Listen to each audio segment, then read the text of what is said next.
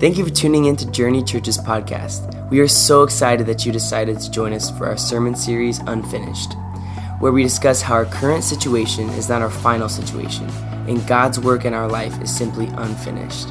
Hope you enjoy. I want to talk about His work because you can learn a lot about a person's line of work. Isn't that right? That's why when you're on a date with somebody for the first time, one of the first questions you ask is what? What do you do? Because you can find out, or at least you can assume, you find out a lot about a person by the way they answer that question, right? You go out to eat, you ask them, what do you do? Well, I'm between jobs right now. Oh. So what you really mean is, I'm paying for this meal. Is that what you, that's what you really mean. Yeah, or nowadays, this is real popular. What do you do? Oh, I blog. Oh, cool. So, I won't be seeing you next week, or it's just. I remember when Liz and I started dating and talking. I was like, "So, what do you do?" She's like, "I own a business, pressure washing, doing pretty good." I was like, "Oh, all right." So I knew God wanted me to do ministry, and I knew ministry didn't pay well. So I was like, sugar mama, got it. Down, now I can pursue my dreams. Just needed somebody to support me. She got my back. And so Liz is actually a very successful businesswoman, sold it all, left it all to be a mom, which I'm super grateful for because she's the better parent in the house for sure. And so, we make assumptions, right, from by people's line of work. I remember when I first told my mom I wanted to do ministry. That was a conversation.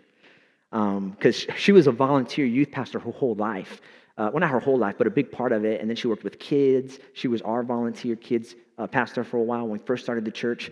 And I remember, you know how moms are. Moms love Jesus, but sometimes moms have an issue when Jesus asks you to do dangerous things. Because they can't get the mom out of them to make space for the Christian in them. You know what I'm saying? And so I was like, Mom, I want to do ministry. She's like, awesome. And what else? And I was like, that's it, just ministry. She was like, but what else? And I was like, no, I want to spend my life telling people about Jesus. She was like, that's great. But do you ever want to get married? Because you're going to need some money to, and so, it's how it is. We make assumptions. And I want to talk about Jesus' work. Because it's interesting to me that before Jesus was ever the Savior of the world, and before Jesus was ever the healer, and before Jesus was ever the teacher, Jesus was the carpenter. He was the carpenter.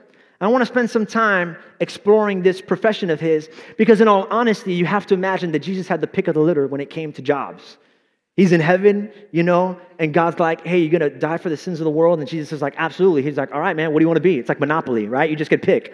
What do you want to be? What do you want to go down as? And he could have came down to somebody important. He could have. At the time, there were really three important positions. Three prestigious positions. If you wanted to be someone well-known, you were either a prince, a priest, or a politician. And it's interesting to note that he came down as neither. Maybe it's because he didn't need a title to validate its worth. Maybe it's because he didn't need a position to make him feel better about himself. Maybe it's because when you know where you come from and you know who your father is, you don't really have the need to impress other people because you know what you got going on between you and heaven. And so I get my inspiration for if Jesus didn't need to impress nobody, then you and I don't need to impress nobody. When you know who your father is and you know where you come from, you don't need to be a politician, you don't need to be a priest, you don't need to be a prince. He wanted to come as a servant. The Bible says in Luke that he came to serve and not to be served. So he had to pick a servant job. He had to pick a servanthood job. He was a carpenter, and he could have been a lot of things. He could have been a fisherman. That would have made sense because as a fisherman gathers the fish, Jesus gathers the lost and the broken. You could bring out the carpentry stuff, by the way.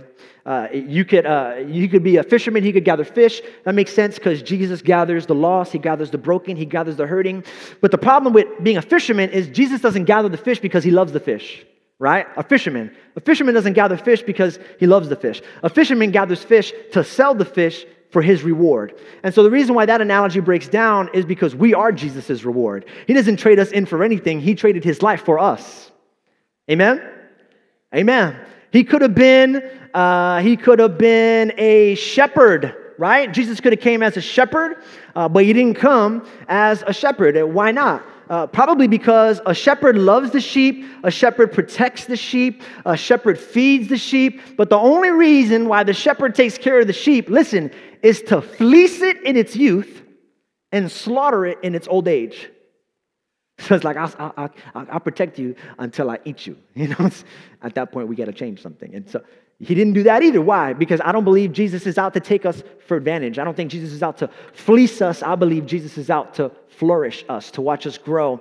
Speaking of flourish, he could have come as a farmer, but he didn't. Why? Because as beautiful as a rose's beauty is temporary. It blooms and then it dies. But the work that Jesus came to build in you and me is not temporary. It's eternal and it lasts forever. That life lasts. It's not a seasonal life, although life happens in seasons. It's an eternal life that he came to give. No, he came as a carpenter. He came as a builder. Why? Because you can summarize our carpenter's role into two things: building what's needed and repairing what's broken. And Jesus came to do both. We're going to use carpentry today as an art form. We're going to use carpentry to teach some things. My dad was a contractor. I learned a little something from him, watching him build stuff. It was good. And a lot of people wouldn't consider carpentry or building to be an art. But haven't you ever walked inside of a building that's stolen your breath away? Haven't you ever stood on the edge of a bridge just in awe of the construction of that, right? I think building is one of the best art forms because it's not just beautiful. It doesn't just carry aesthetic value. It also carries functional value. You don't just look at it and go, wow, you can actually use it, right? That's like the difference between my wife and I when we pick out furniture. She's like, it has to look good. I'm like, it has to be comfortable. We'll go to IKEA. She'll be like, or West Elm, and she'll be like, oh, this thing is beautiful. I'm like, no, we're sitting on this thing right here. I said yes one time. She bought a couch that had these backs that you can like turn and convert and flip. It was cool. It was like Legos, but like a couch. And you could just move but the problem is the back kept moving. And so now when guests come over our house and sit on that couch, the back just slides off. Like our couch comes with disclaimers. Like before you sit, you're going to fall. Just be careful. It's pretty, but it has no functional value, right? I think the beautiful thing about you and I is that Jesus doesn't just love looking at you. He also loves using you. You don't just have an aesthetic value to God. You have a functional value to God. And not only does God get joy out of that, we, much like Woody, the cowboy from Toy Story, we get joy when we get used. And if there was ever a more accurate picture of the church, it would be this. Hear me out. It's a place where you and I come to be built. A place where you and I come to be repaired so that you and I can be used. God wants to use you. God wants to build you, and he wants to use you to build your home, and he wants to use you to build your community. He is a carpenter. I remember my first ever time doing carpentry, doing renovations, because here's what you have to know about God. Everything that God builds is beautiful. But God building things is not beautiful. Are you catching me? In other words, if you walk into a house that's been renovated, you're like, wow. But if you walk into a house that's being renovated, you're like, wow. And I remember the first renovation ever. I was with my dad. I wanted to make some money in the summer. And we went into this basement in New York, and we were going to build out an entire apartment in the basement. It was my first time having experience with carpentry. And I was so stoked and excited because it was day one, and it was demolition day. You don't got to know nothing about building to succeed on demolition day. He was like, all right, Jay, here's what you're going to do. He gets the hammer, and he starts knocking out stuff. And I'm like, that's fun. I want to do that. He's like, here's how you do it. You knock it out, you knock it out, you knock it out. He's like, I want you to knock down this wall. He's like, I'm going to go to Home Depot, buy some stuff. When I come back, I want to see this entire wall down. I was like, yeah, Dad. Something about a hammer, but it makes you feel like a man. You know what I'm saying? It's like, we need more hammers in life. So I went to work. He came back from Home Depot. He gave me a look. I had either done something really good or really bad. because the expression on his face was intense. Spoiler alert, I did something really bad. See, I'm what you call a perfectionist and an overachiever. So he said, knock down this wall. Well, I did that. And I thought, if one wall down is good, I'm going to really blow his socks off. I knocked down 7 walls by the time he came. He came in, I was like, yeah! Get your offspring. This is what you brought into the world. Congratulations, you win. Look at everything that I did. You know, he's a patient man. that evening, the hammer had a different use. You know what I'm saying? Somebody, I didn't do good. What's interesting is that, listen, when he was in the room, it was construction.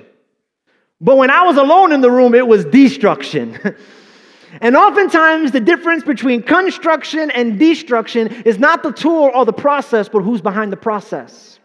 That's why you can't put too much stock into the way that you feel.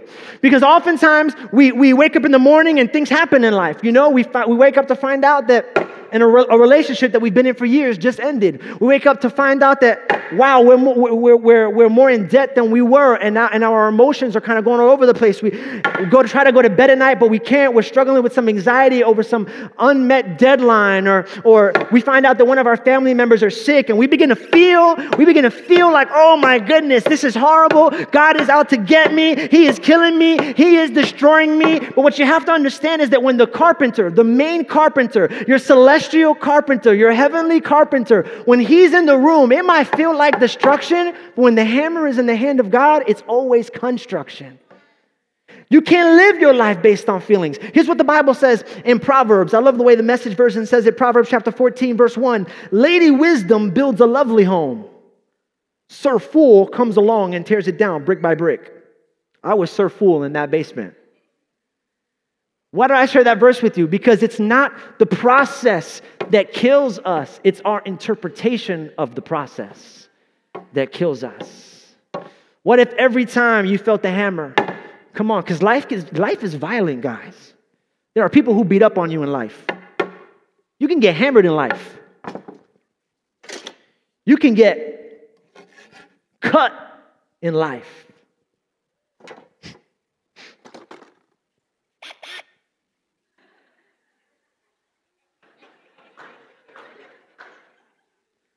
Sometimes in life you get screwed. I'm just saying, sometimes in life.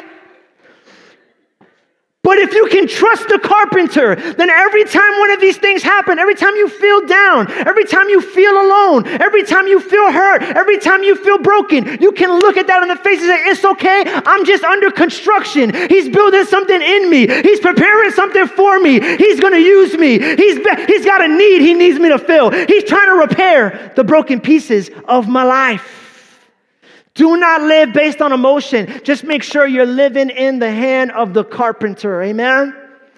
Amen. Here's good news for you, because you know that the carpenter's work is good. Philippians 1:6. This is why you got to memorize it. And I am certain that the God who began the what?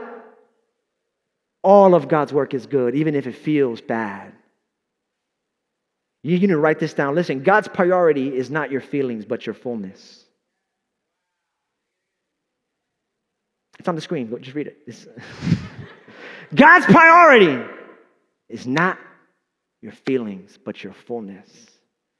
It doesn't feel good. So what? You know how many things I do to my kids that don't feel good? If I led my life based on what let them feel better, you know what would happen to my children? Dad, I was getting this stuff ready. Dad, I want the saw. I want the saw. No. You don't love me. If you love me, you give me that saw. No, if I gave you the saw, it would kill you. My priority is not your feelings, it's your fullness. To make sure you live the fullness of your life. That's what God wants to do in your life. Let me share a story with you. We're going to be sharing stories throughout the sermon. This is the story of a young man at our church. Because at the end, when we begin to give for this house, I want you to know the impact that you're making. I got this email about a month ago. Good morning, Pastor JJ. Thank you for getting back to me so soon. I have so many things I want to say, but I want to start by saying thank you for your inspiration, blah, blah, blah, blah, blah, blah, blah, blah, blah. Earlier this year, this is what I wanted to get to. Earlier this year, I started to experience what most people recognize and what the doctors referred to as anxiety. I'd never experienced, nor did I really know what anxiety was until I experienced firsthand. I thought I was just getting excited and being anxious and looking forward to something fun. For me, I learned anxiety is no joke. One night, while I was home watching TV like I normally do, I had this overwhelming feeling come over me that I had never felt before. So immediately, I thought I was having a heart attack or something. I called 911, the ambulance came, and they checked me out.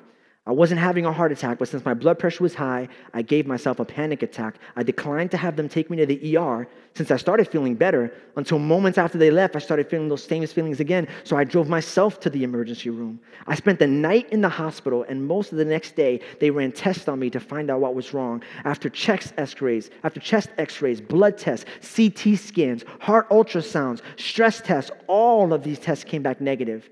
And the doctor said that myself, a healthy 32-year-old young man, was experiencing anxiety. The fact that I was having anxiety in the first place, I attributed to my bad eating habits. I was drinking too much. That's another story. Not getting enough sleep, and some days I was sleeping too much. Everything about my life was out of balance. This goes without saying, but my relationship with God at the time was basically non-existent unless I needed Him or wanted Him, and that's when my girlfriend, Erin, invited me to Journey Church. When Erin recommended Journey, I started listening to the podcast from the beginning before actually attending. Mind you, this is shortly after my anxiety situation. I find myself hearing you put things into perspective that I'd never heard before, solidifying thoughts that I had on specific situations, and wow, I was just thinking the same thing the other day, word for word. Anyway, I say that all to say this. Since that moment, when I literally thought I was going to die, I have done a complete 180. I've changed my eating habits. I don't drink in excess like I used to. I'm usually in bed by 10 p.m. and I'm up early. I've lost weight. I open my blinds now to see the sunshine because I have joy once again in my life. And here's the best part. When I do have a little anxiety, that's all it is, a little anxiety, because my faith has now become bigger than my fear. The doctor recommended Xanax to help me deal with anxiety. And while I know that helps other people, I refuse to take them because I believe there was nothing I could get from a pill that I couldn't get from my Savior through prayer and believing. He will come through for me. And I have peace that passes all understanding. But the best part is now I'm beginning to make an impact on a friend of mine. And as a result of the changes I've made, he's making changes. Now we'll go have dinner and I drink water and eat and talk and have a good time. And after he saw the pattern of me sticking to my plan and committing to what I said I was going to do and not going to do, he told me he has a lot of respect for me with the decision that I've made, and it makes him want to do the same. Being an example isn't going unnoticed. He said that there have been many times right before he starts to eat, he's not even a Christian, but right before he starts to eat, he'll pray for his food because that's what I do now. I pray for my food.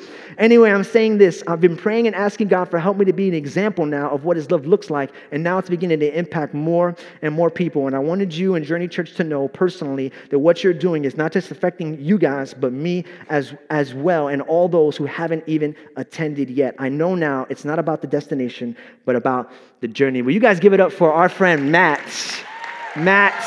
Nichols? Come on, Matt. We love you, man. Congratulations, bro. You can have a seat right there. Matt's awesome. It was a pleasure to meet Matt. I want to share another story with you, but before I do, I want to share another part about construction. You know, before you build something, before you can put something together, I don't know if you know this or not, before a builder can build something with wood, there's something that has to happen before. Before a carpenter can sand, before a carpenter can screw, before a carpenter can hammer, listen to me, a tree needs to give up its life. Have you ever thought about that? If you ask my son Justice how to save the tigers, you know what his answer will be? He's 5. Ask him, Justice, how do you save the tigers? He'll say, deforestation. He went to Animal Kingdom, and in Animal Kingdom, they had this thing. They explained that the reason why tigers are dying is because they're losing their jungle home. And so deforestation. And then we learned all these statistics about how many trees it takes to build a home. And I had never seen it, but now I see it in a different way. When I look at my home, when I look at my door, when I look at the frame, I think, wow, do you know how many trees had to die to be able to build that thing? And I want you to know, when you look at other people's lives, when you look at this church, and when you didn't understand that behind that building is a ton of sacrifice. A ton of sacrifice. And I'm sharing that with you because there are people right now who are in their 30s thinking to themselves, man, when I was in my 20s, it was okay not to have a plan, but now I'm in my 30s or I'm heading to my 30s and I kind of need to know what's going on. I want to know, what am I building in life? There are people who are in their 70s now who are looking back and wondering, have I built anything of a lasting legacy? And the answer to that question is the answer to this question: have you been sacrificing? Because we can't ask God to build us if we're not willing to give him the material that he needs to build. I want you to imagine with me a tree that is standing in place and is bored of being a tree. And this tree is standing and he's going, I kind of been here for a couple years and I kind of feel like I'm stuck. It's a tree joke. I feel like I'm stuck and everybody's moving around me, but I'm not moving, and I wish I could move, and I wish I could be something and do something. And then God enters the scene and he's like, actually, I'm a carpenter. I could do something with you. Awesome, that'd be so cool. What's your plan? What do you got? And he's like, well, how about this? How about we turn you into a beautiful house where generations upon generations of people will find shelter and security? Oh, that sounds good. I'd like to be a house. No. I got one better, tree. Yeah, God. In my mind, yeah, God. Yeah, God. How about I turn you into a boat? Ooh, and you can see the whole world. All the oceans and all the seas and all the different cultures. Oh, I like that. I want to be a boat. Make me a boat. Awesome. I just need one thing. Your life. Well, you should have said that from the beginning. And this is God. This is God with us. He's like, I can do something amazing with your life. And we're like, yeah. He's like, but you got to give it to me. Which means it's got to come out of your hands and into my hands. It's what I call the principle of the second something.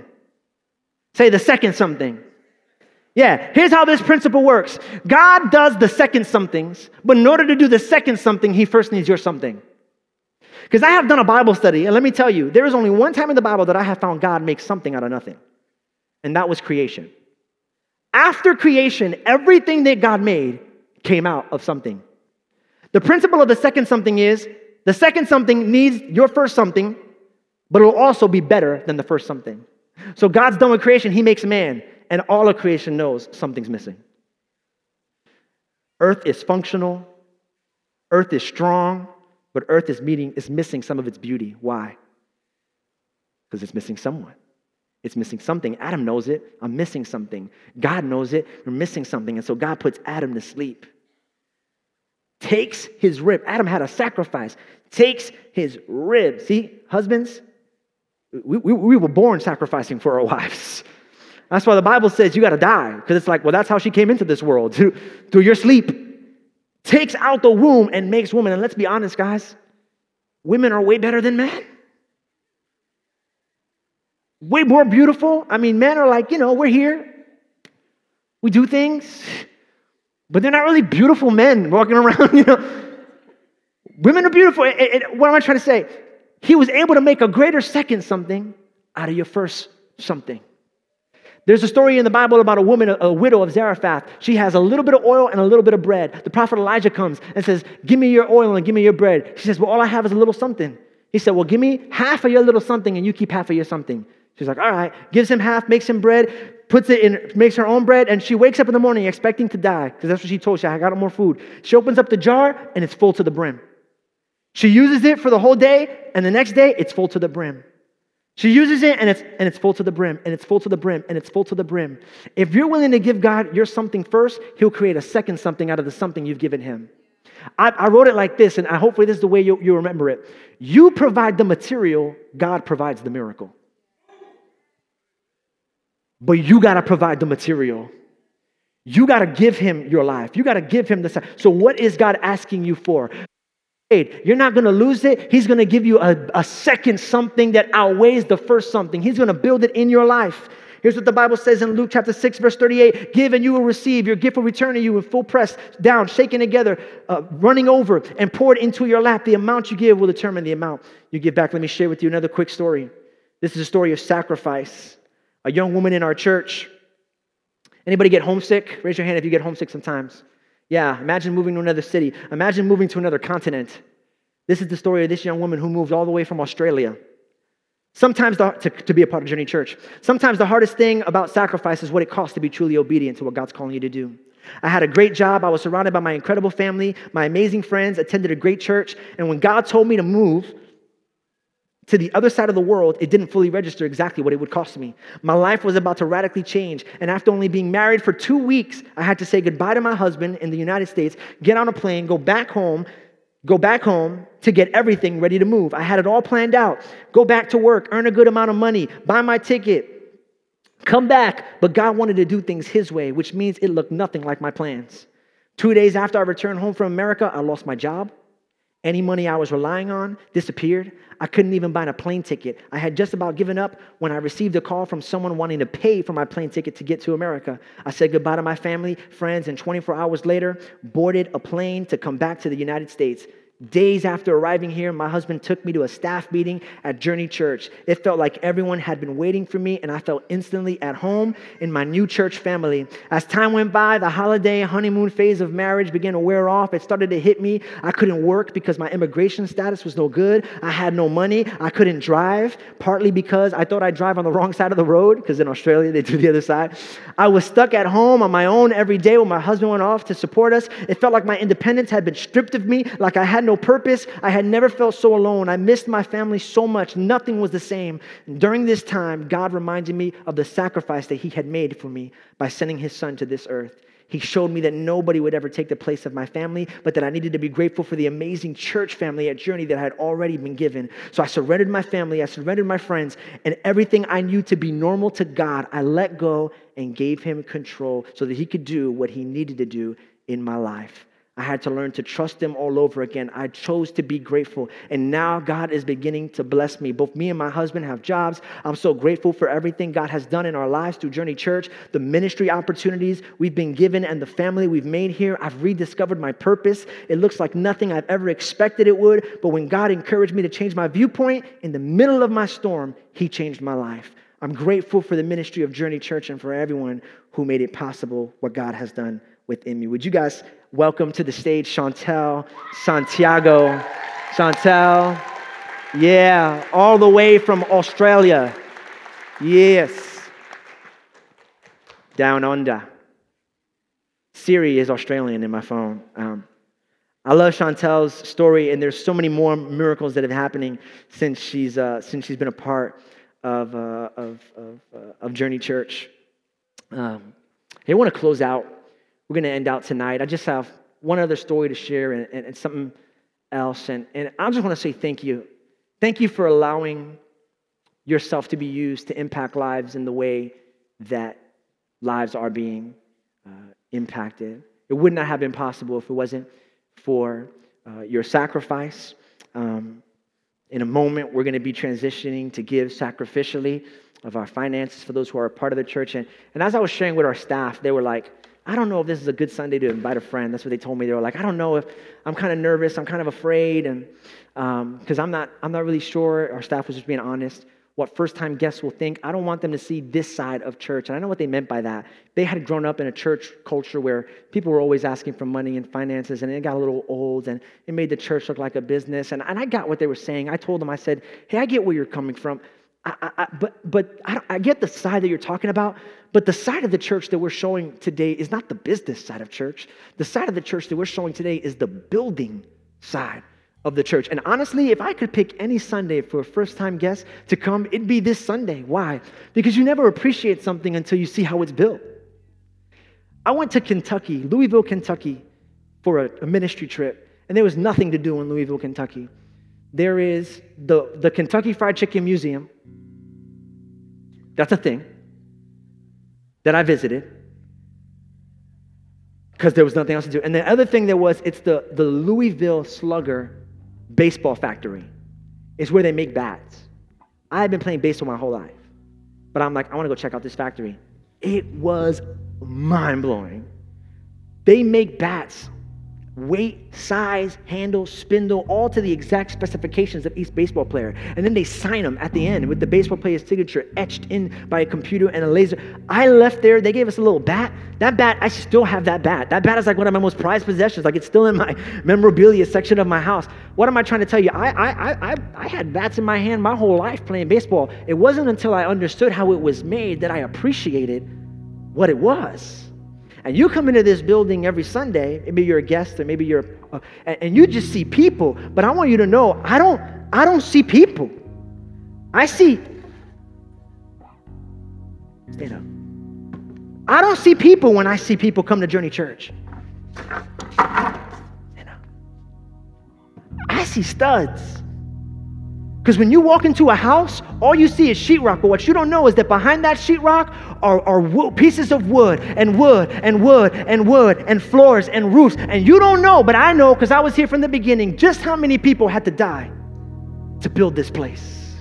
So I'm glad you're here. And if this is your first time, I'm glad you get to see all of the sacrifice that it took to build a church like this. And if you're watching, you're thinking, man, and if people are willing to give like that, there must be something legitimate about it. Do you know one of the most convincing messages for the gospel was? That people weren't just preaching Jesus, they were willing to die for Jesus. That they were willing to give their life to accomplish something great and to accomplish something better. Because let me tell you, sacrifice is important, but when a couple of us come together and sacrifice, that's even more powerful. That's building material right there.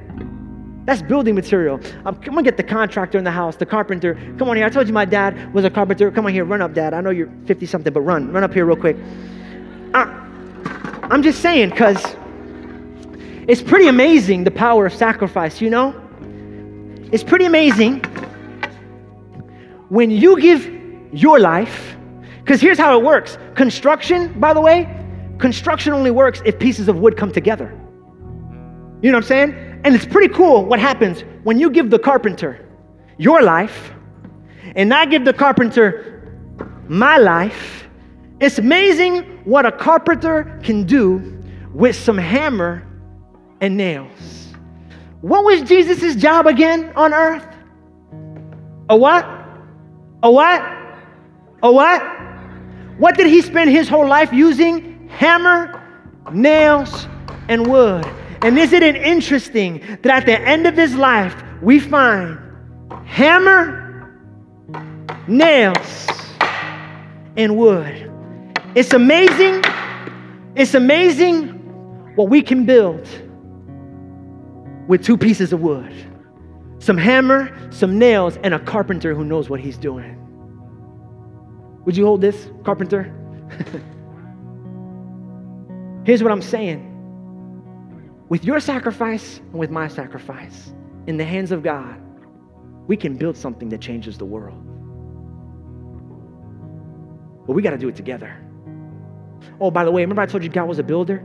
He's also a repairer. I'm going to share with you right now the most personal story. I had to ask this couple for permission. I want to share with you the most personal story that we can ever share with this church. I do a lot of marital counseling as a pastor. It's part of what I do. Can I be honest with you? I'm going to share a story of a couple who I was pretty sure it was over. We're having a meeting at Starbucks, and because that's our office. And we're at Starbucks, and both couples are in tears, and just over and over you hear the words, I'm done. I'm done. I'm done. I'm done. Give it another chance. Nah, I'm done. I tried. Go to counseling. I already been to counseling. Read this book. I already read that book. It's over. I'm going to go home. We're filing a divorce. It's done. I went home to my wife because she cared about this couple. She said, how's it going? I told her, and this is just, maybe I needed more faith, but I told her, I said, babe, all we can do is pray right now. I don't think there's anything only thing that can be done is the Holy Spirit right here. Only God. I just want to share with you real quickly their story. It was a Sunday afternoon, headed to a meeting with our new pastor, where we found ourselves at a fork in the road. We could do what we'd always done for a long time and pretend that years of burnout hadn't taken a toll on our marriage, or we could call it quits. Pastor JJ sat with us as the words like, I'm done, I can't do this anymore, divorce, separation, all the things I thought I would never say, I said, and I also didn't know if things would ever change. The next morning, after furniture was thrown, vases were broken, something happened. wrestling between hopelessness and faith, my husband came home and said, God did something in my heart. I can't leave. I love you too much. And though we were far from total healing, we were on our way there. For months since that Sunday, God began a work of progressive healing in our marriage. Every hug, Journey Church became a safe haven where every hug, every worship song, every sermon, and every prayer brought healing to our souls. Today, as we share with our marriage small group, which has been impacting our lives, we can see the miracle of God, what He did and continues to do in our marriage. Our love for each other and the church has been restored here in Journey Church, and you are all a part of our love story. Would you guys give it up for Jeremiah and Haiti Lugo as they come to the stage? Come on. Yeah. You guys did it. Come on, will you stand on your feet as we begin to close? Give God thanks for this amazing couple and what God's doing. I got a special piece of wood for y'all. Sit right there. You get a special piece of wood. If you notice, their wood's brand new. This is for you. You can take it home or you can throw it in the garbage. It's cool. It's probably not a place in your house for random 2x4s, but you don't just get another piece of wood. You get reclaimed wood. Everybody loves reclaimed wood, right? That's like the posh thing now. It's like reclaimed wood. Oh, it's like reclaimed wood. Nobody, you know who the first person to use reclaimed wood was? Jesus. I can't get into it all right now, but let me give you just a little bit of the historical background. Wood was a rare resource in the time of Jesus. And so whenever they built things, they built it with reclaimed wood. The wood that everyone else was throwing out, the wood that no one else counted, that's what they would use to build boats. We know that because we found the Jesus boat in the Middle East. It's not really the boat Jesus was on, it's what they call it. And it was made from different types of wood. Here's my point. The cross was made with reclaimed wood. Wood that other people would throw away. Wood that was from someone else's construction. Wood that had been ripped off. Wood that had lost its purpose. God repurposed. The little square that you got right now, that was taken from a construction site and chopped up into little pieces. It's the wood from a house that someone else tore down because they were done using it. And I want you to know what the world has torn down, what the enemy has torn down, what the devil tried to convince you would never rise again. God is going to use every little piece of your life and He's going to use it to build something beautiful, something useful, something functional, something that has value, something that is going to change the world. You and I are the reclaimed wood of Jesus Christ, and He's going to use us when nobody else wanted to use us, when nobody thought we were special, when nobody thought we were good for nothing. He's going to pick us, and He's going to give us a mission. He's going to give us a mission. Every head bowed, every eye closed. Maybe you're in this building today and you feel like reclaimed wood. You feel like you've been thrown away. You feel like no one has a purpose for you. When I count to 3, if you don't know Jesus, because listen, you only feel like that when you don't know Jesus. When you have a relationship with Jesus, you know you got purpose. You know you got a calling. You know you got a calling. You know God can use you, but if you don't know Him, you begin to feel like scrap. I want you to know that today you are not scrap. You are purposed. God is going to use you to build an amazing house in this community. When I say 3, if that's you, I want to shoot your right hand to the sky as a signal that, hey, build me, God. Build my life. Jesus Christ, live inside my heart. Are you ready? Every head bowed, every eye closed. On 3, shoot that right hand up if that's you. 1, 2, 3, you want to give your life to Jesus right now. Raise your hand high. High, come on. I see that hand. I see that hand. I see that hand. I see that hand. I see that hand. I see that hand. I see that hand. Come on, Journey Church. Will you give it up for the 8 or 9 people who are making a decision to come back home to Jesus right now? Pray this prayer with us. Everybody pray this prayer with us. Father God, You are the builder. I am the wood. Take my life. Do something with it. Here is my something. Now You do something. Here is my past. Come on, tell them, here is my past. Here is my present. Here is my future. I give You my shame. I give You my weakness. I give You my hope. Change my life. In Jesus' name we pray. Amen and amen.